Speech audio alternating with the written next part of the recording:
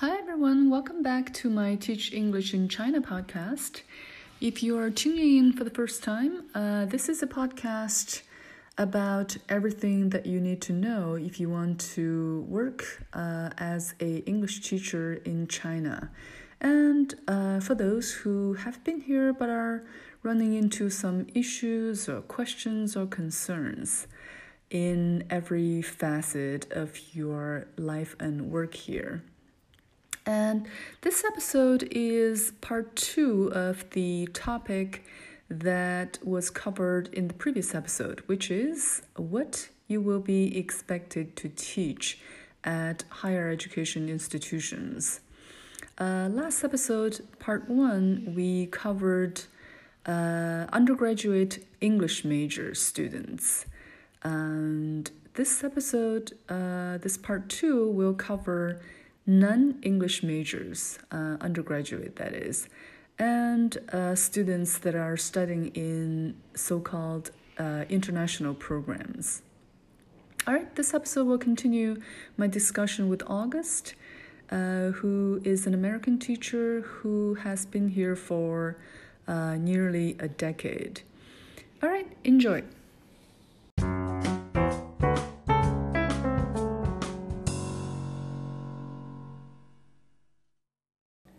Okay, so the next group of students that we're going to talk about are so-called non-English majors, and these universities and colleges that they deem it necessary for these majors to have a pretty good English level. So, for instance, generally they are like international trade or international marketing or hospitality, etc. They usually have the foreign teachers work on the spoken or oral English for students. So in your experience, do schools choose a textbook for you to teach as well? Yes, they'll always have either a recommendation or a requirement for a textbook. And for these students, typically it will be a business English textbook or something relating to their major. And in this situation, I find it's even worse than for the English majors, because the proficiency level of the non-English majors, as one might expect, is generally much lower than most of the English majors. But the textbooks, being of a specialized set of English skills, is usually requires a higher level. If someone is to understand business English or hospitality English or tourism English or something like that, I think it's with the understanding that the learners have already achieved a certain level of communicative competence with English, and now they're ready for specialization. So there's this wide gap between the more difficult level of the textbook and the lower general level of the students among the non-English majors. Yeah, I find too that a lot of these textbooks that are used by these schools for these non-English majors, they're basically just like a dictionary with, say, a whole list of vocabulary about accounting and with Chinese definitions or explanations, and which I think it's totally not conducive to any classroom activities, and you might as well you can just give these textbooks to the students to memorize on their own. So I think, as you say, the students, if they're not at that level yet that they can communicate for general purposes. They are not ready to learn any field-specific English, nor should they need to, right? Yes, and if the school, for curricular purposes or some other, is insistent upon them learning that specific specialized English, I find that it's better that it's taught by a Chinese teacher, because then it would be taught in the typical way that English is taught in China, which is the majority of the time using Chinese to talk about English and inserting a random English word here or there. In that way, some of the students may be able to keep up with the book if there is some Chinese in the textbook. I'm not saying that that's by far the optimal way to teach English, but practically speaking, if that's what the school insists on, usually that's better done by a Chinese-speaking English teacher who would be Chinese. So my feeling about, if given the choice, what to do with students like this is to basically just try to work on their fundamental skills. Perhaps using a general English textbook that's even of a lower level than the English majors, because with a few notable exceptions, generally these students' English level is significantly lower than the English majors. Yeah, I think it's because when these high school graduates, when they apply for colleges and all that, English majors, typically those programs require a higher score for their exam, the high school graduation exam. So yeah, that's why when these non-English majors, when they come to the program, their English level is generally a little bit lower than the English majors. So yeah, I agree. So perhaps like for instance, a first year non-English majors, maybe you could, if you use the New Interchange book series, maybe you could use the book 1, or it could use intro actually. Yeah, it depends. Book 1, intro, book 2. Yeah, it really depends. It's hard to know. Unfortunately, it's hard to know until you've taught at that particular school and had a few classes of those students. And in that situation, usually it's too late to go back and choose something different until the next academic year. Yeah, right. Yeah, so, what we would suggest is that schools just offer these students these English classes, and with using these textbooks for general purposes, and by the end of their study, towards the end of their study, before they're going to their internships or going to work, they can spend a month or so to learn some vocabulary that's specific to the field of work. Then I think they should be okay. Just like for me personally, when the two fields that that I have experienced in when I was working in the U.S. are hospitality and international trade. And I remember when I was in college here, at one point I was trying to memorize this whole list of vocabulary that are used in international trade, like customs or load, like there's all those terminologies. I was trying to memorize all those terms, which I think I probably it only stayed in my memory maybe for a few days. But whereas when I started to work in that field, it only took me a few days to be able to learn all the terminologies that I needed to know. That's because, I already had the general fluency of the language, and there was only specific vocabulary that I needed to pick up, which was relatively easy at the work context. Plus, of course, the motivation level was much higher because I needed to learn as fast as possible. So going back to this topic, I think it's really not necessary for the students to memorize any vocabulary list for the field of study.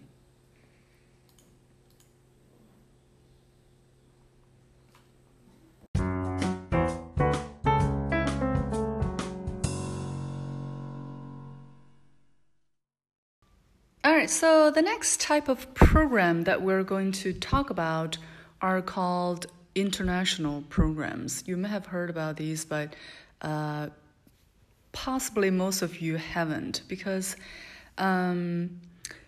these programs are relatively new, a relatively newer phenomenon in China. And by new, I mean in the recent 10 to 15 years. So basically, these programs are joint venture education collaborations between a local Chinese college or university and a foreign counterpart. These international collaborations sprung up in China in the early 2000s, when there were far from enough higher level education placements for the many high school graduates. So I suppose it was one of the ways that the government was encouraging multiple parties to try to create education opportunities for a wider audience. Also, it was a time when China was still in the height of promoting the open door economic policy. So they encouraged a lot of foreign parties to join the economic events. So the courses that these international programs provide are usually a mishmash of the Chinese school's curriculum and the foreign counterparts' curriculum. Often, many courses or modules required by these programs are supposed to be conducted in English. But because most students' English levels are far from being able to sit in a lecture on a given discipline to be able to understand the course content in English completely. So therefore, there is an overwhelming need for these students to improve their English very quickly within a relatively short period of time and to a pretty high level, as you can see. That's why your job in this sector was created. So in terms of what you'll be expected to teach in this scenario, again, it varies. But since I have quite a bit of a personal experience with international programs, I know that some programs offer integrated English language courses, which helps students develop their English language ability for both general purposes and academic purposes. And this, I think, makes the most sense. Meanwhile, there are also institutions that offer English classes that are more exam-focused, like IELTS or TOEFL prep courses.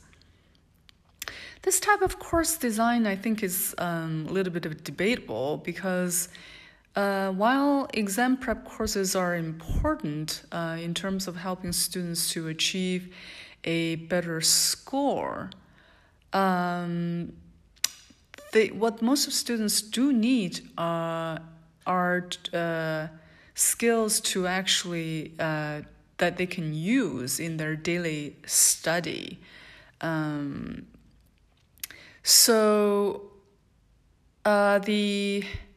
For those students who are not able to follow a content course in English, and that's a big concern.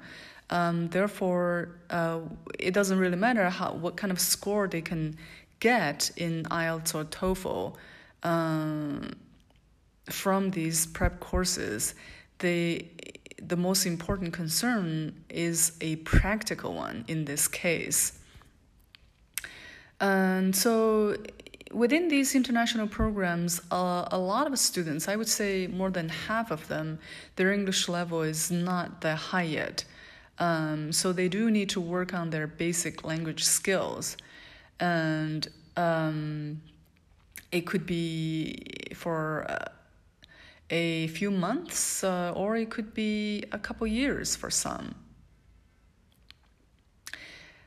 So, however, another note about the international program is that most of them have better resources because they charge a higher tuition fee, and therefore they sometimes have a management staff from the foreign partner. This means that you may be able to get more support in your teaching activities on a daily basis. However, this is not always the case. It depends on how the program is run and what colleges and universities are involved, and how important they consider this. So if you happen to come across a possible job opportunity with this type of school or program, you can always ask them these specifics beforehand so that you know what course materials you will be asked to teach and what sort of students you will be dealing with and what kind of support you can get. And if these are important to you, then you can find out before you actually sign a contract.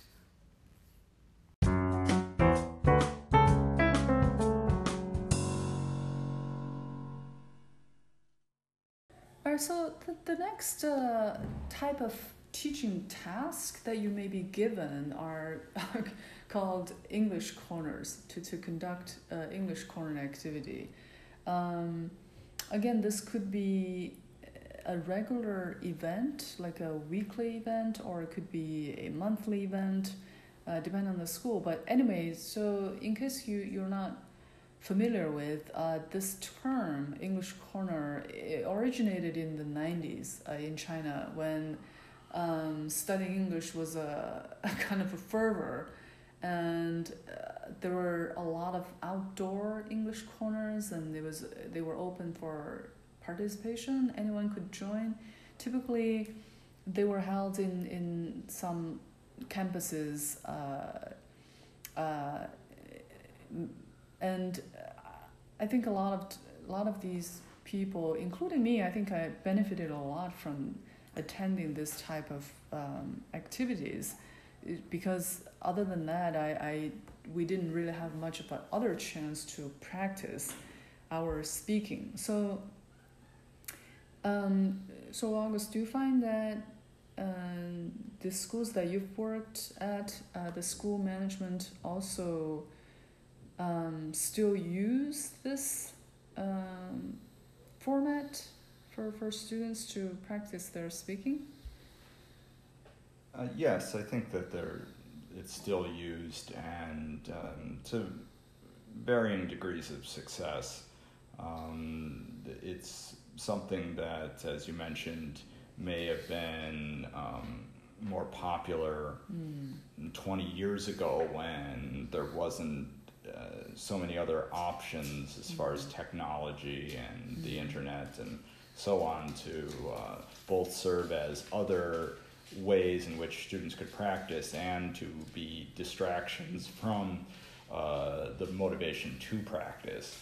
So I think I can understand why they're still used, just basically almost view it as a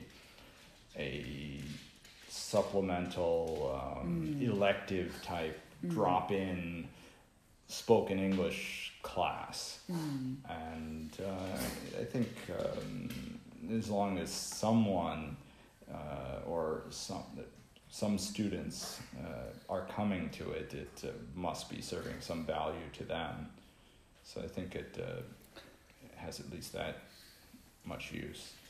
Yeah, but the participation rate and enthusiasm level seem to be much lower than what I was experiencing, a couple of decades ago, and I think, but this maybe can kind of frustrate the school management a little bit. But I think maybe what they should understand is that even though this benefited them when they were students, there have been so many changes in terms of technology and just general motivation level of college students, and other generational changes and all that this, if the school management want to bring in the same type of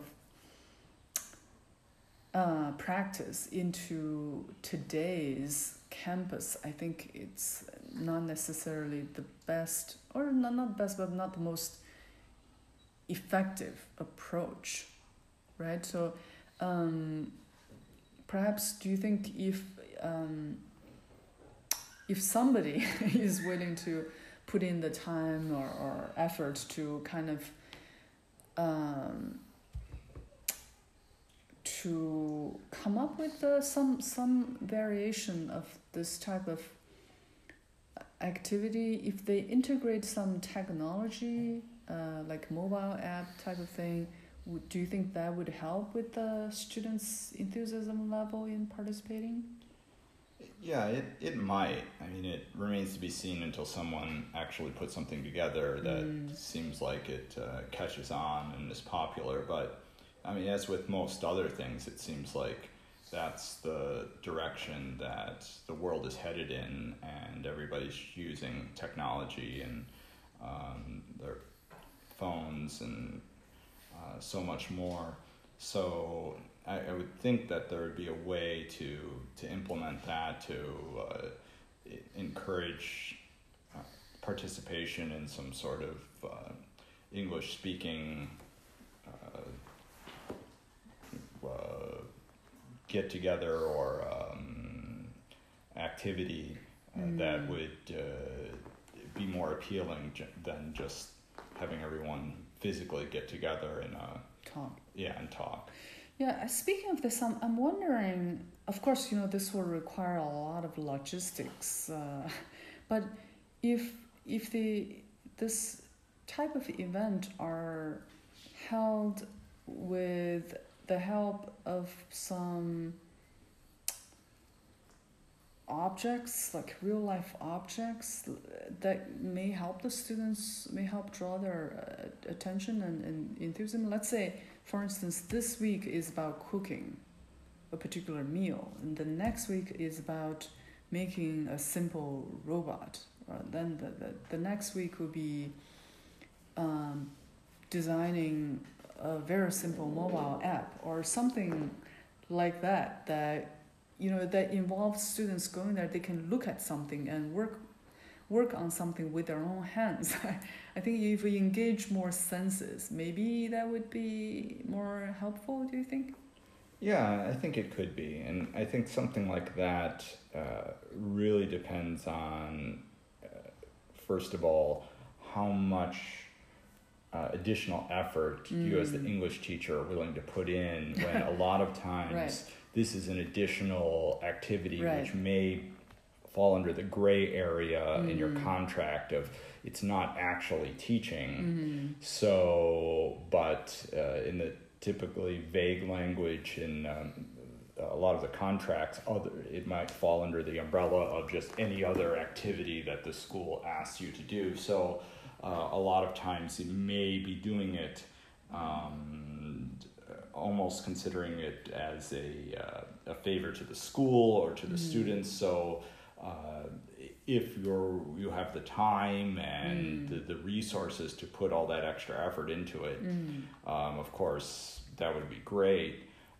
And better yet, if the college or university or school involved would help provide some of those resources to the teacher, then I think if it's a combination, a combined effort of a little additional work for the teacher and a little bit on the side of the the college, then I think it might be something worth trying. Right.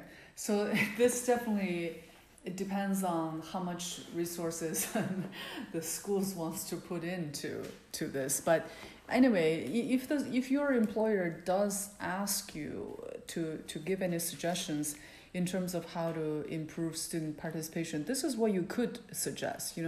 Whether or not they want to spend the money and other resources on that, it's up to them. But this is something that you could provide as a piece of suggestion. Yeah, I don't think it ever hurts to suggest things. But as far as just conducting an English corner, I think if nothing else, just coming up with some questions about a specific topic. And there's plenty of lists on the internet of a specific topic, and a dozen or several dozen questions related to that. The more open-ended, the better, generally. So, I mean, in a perfect world, yes, if you're willing to put in a lot of time, maybe even spend some of your own money, or if the school is willing to do some of that, I think other activities, the sky's the limit as far as what you probably could do. But I think realistically, other than suggestions, just having some topics and varying them, having something that if 1 week it isn't an interesting topic for a certain subset of students, the next week it might be more interesting. And if they're at least somewhat motivated and have enough proficiency that they can hold a conversation, I think that should be enough to keep them engaged for the length of 45 minutes to an hour and a half, or however long that an English corner generally would end up being. All right, so the next question that I wanted to briefly discuss is how much support is international teachers can expect from the school management. Do you find that you could expect much support from the school in your teaching at all? The short answer is no. Except in some rather rare situations where a program has been set up with a lot of structure, and there's a perhaps some infrastructure and some other administrative people at the school who can help provide you with training or ideas, which I think is, as I said, rare. Basically, you're on your own.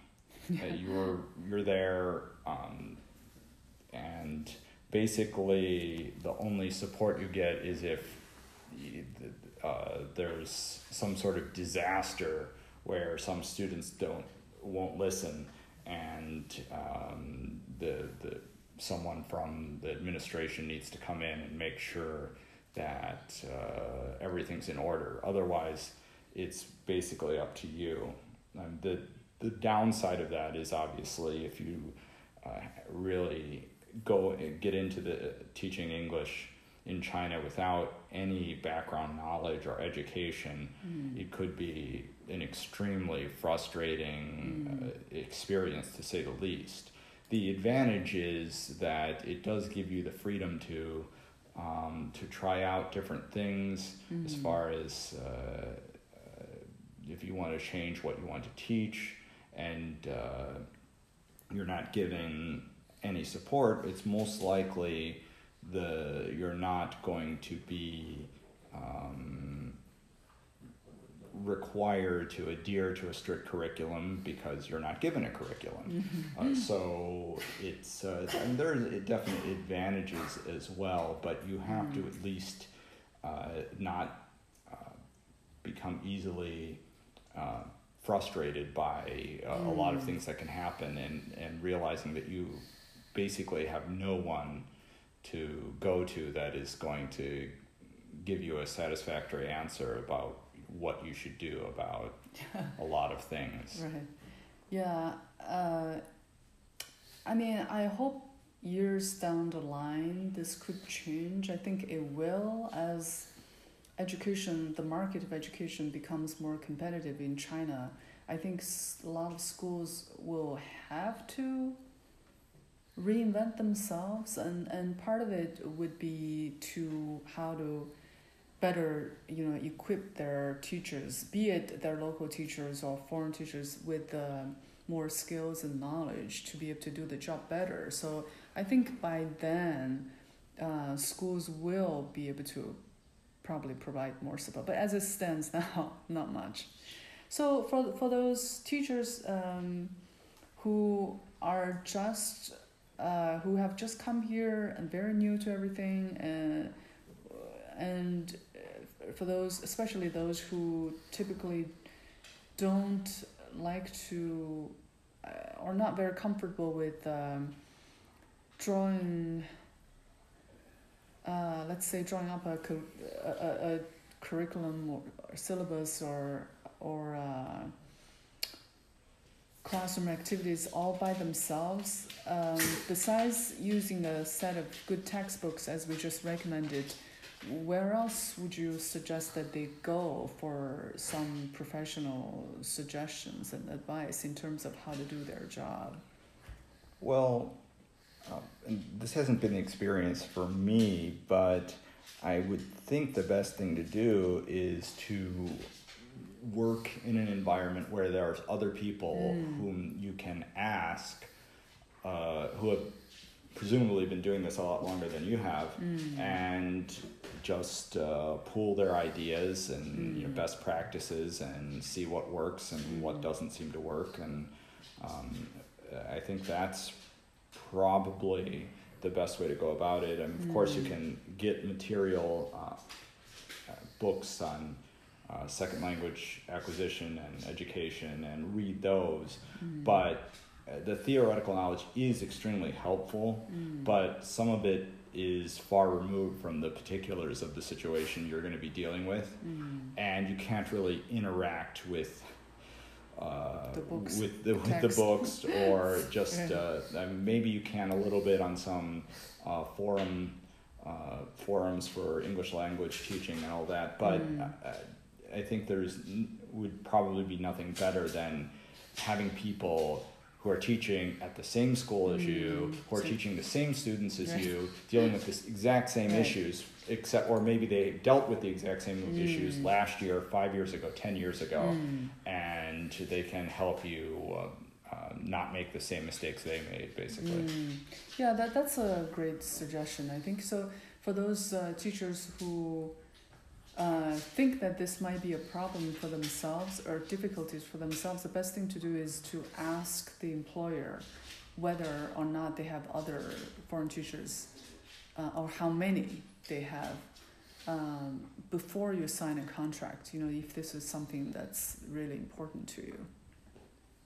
Yeah, and that would also be a way to get an impression of the school before actually signing the contract, by asking that foreign teacher about their working situation.